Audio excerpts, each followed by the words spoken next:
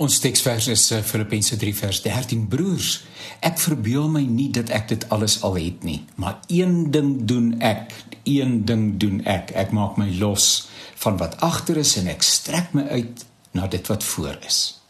Ek onthou uit my studentedae, dis nou in die teologie, die frase alreeds en nog nie. Dis 'n interessante frase wat ons help om God se pad met ons en ons pad met hom beter te verstaan. Bekering is die eerste tree op die nuwe pad wat die Heilige Gees aanwys. Sommige reken dat bekering die eindpunt is. Dis eerder die wegspringblokke nou dat die bekeerling homself aan 'n nuwe manier van dinge doen gaan oriënteer. Die Here het 'n merkwaardige werk in ons lewens kom doen. Iewers langs die pad word ons tog bewus van die Here se roepstem. Soos die ou Halleluja dit so mooi verwoord, almal wat moeg is kom tuis. Sy stem is inderdaad uitnodigend en vriendelik. Hy kan ons aanspreek soos ons verdien.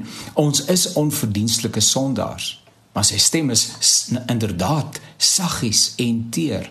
Alhoewel ons eie onverskilligheid en opstandigheid ons somtyds in moeilike en selfs ondraaglike omstandighede laat kom, waar ons geen ander uitweg sien as om desperaat na God te roep nie.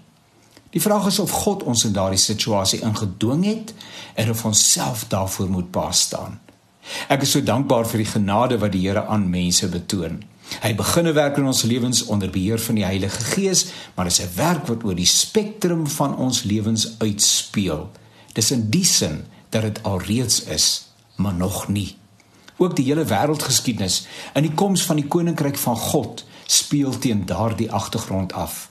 In Christus het God 'n nuwe begin met hierdie wêreld gemaak en dit sal voortduur tot op die dag wanneer Christus op die wolke verskyn. God se werk in ons lewens betrek ons in elke opsig. Dis God en ons en hy, God die Here, deur die Heilige Gees. Derhalwe Paulus se erkenning dat die werk in sy lewe nie afgehandel is nie, immers. Iewers beklaai die lot van alle mense, ook sy eie, wat ons wil, naamlik om God te verheerlik, dit kom nie maklik nie. Maar wat ons nie wil nie, omdat dit God nie verheerlik nie, kom soms so outomaties. Dit neem 'n leeftyd vir die karakter van God om in ons gestalte te kry. Paulus getuig egter dat hy aan hierdie proses oorgegee is. Meer is dit, dat dit sy lewensmotto, sy ingesteldheid, sy voorneme en oortuiging is. Sy verhouding met God en die merktekens van die koninkryk van God moet toenemend in sy lewe deurbreek. Die woorde ek maak my los en ek strek my uit is rigtinggewend. In terme van losmaak, wat mag dit verteenwoordig in my en jou lewe? En in terme van strek uit na dit wat voor is, die karakter van Jesus wat in ons lewens gestalte moet kry, is dit ons van harte ingesteldheid?